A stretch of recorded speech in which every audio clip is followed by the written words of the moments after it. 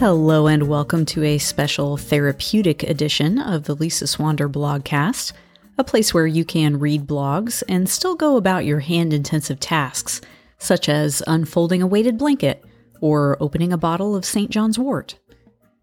If after all this you still enjoy reading with your eyes, each post is published at lisaswander.com, and there will be a link in the show notes to each post, as always. Here we go.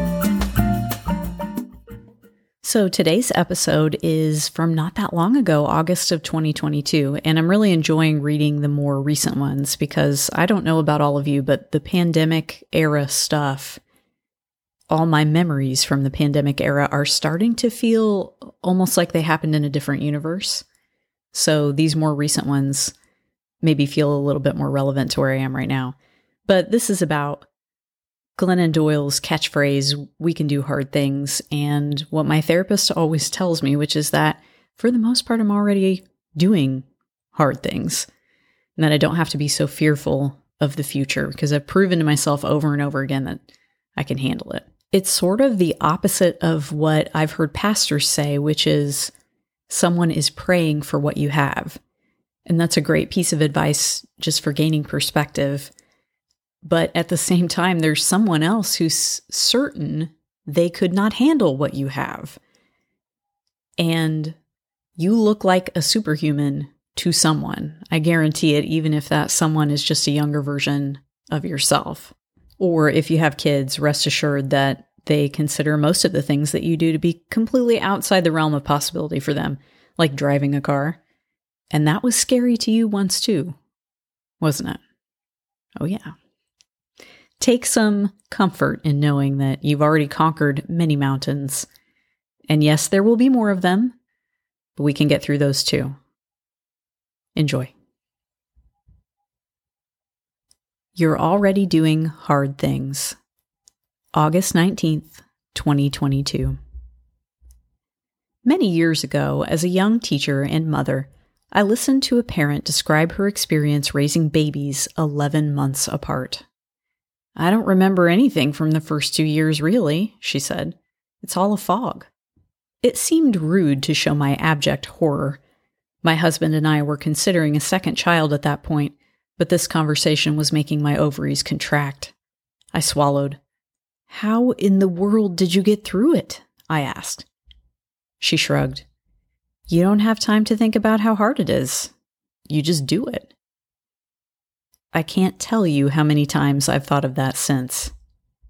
You know Glennon Doyle's catchphrase, right? It's on candles and keychains, everywhere fine Etsy products are sold, and it's also the title of her podcast. We can do hard things. It's a great one as catchphrases go. It's snappy, it's encouraging, it has its own built-in rebuttal.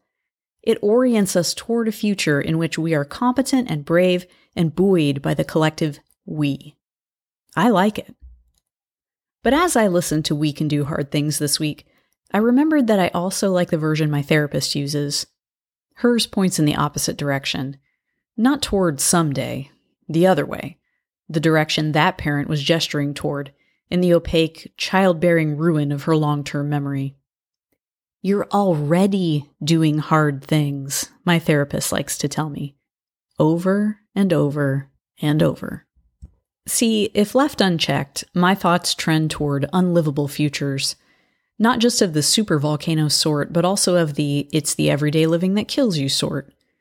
I imagine myself frayed and defeated by global famine and my children getting their first cell phones, or by me caring for aging parents during a zombie apocalypse, or just, the dog dying.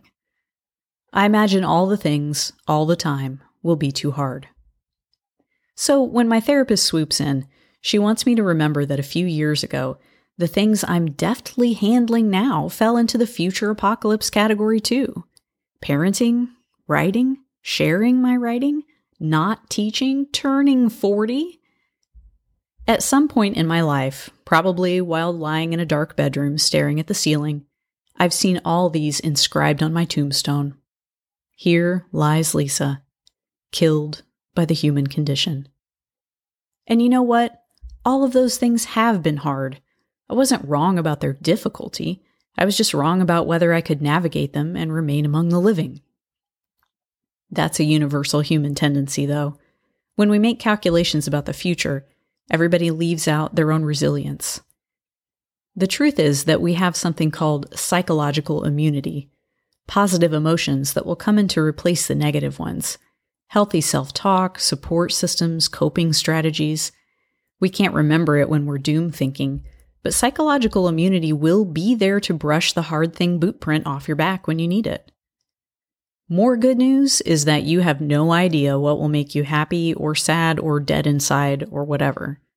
For a million reasons, including every bias our brains possess, we can't predict our future states.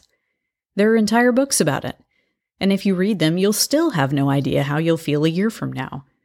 Might as well take a little pressure off and assume it'll be great. I have some phantom hard things on the horizon that I keep telling my therapist I simply cannot do. This week, like many weeks, she brought out the receipts. "Hold on," she said, flipping several pages back in what I imagine is the largest and most repetitive set of notes she's ever taken on anyone. "Let's look at what else you said you couldn't handle." If you are also envisioning a few calamity Ganons in your 5-year plan, may I suggest that you do the same?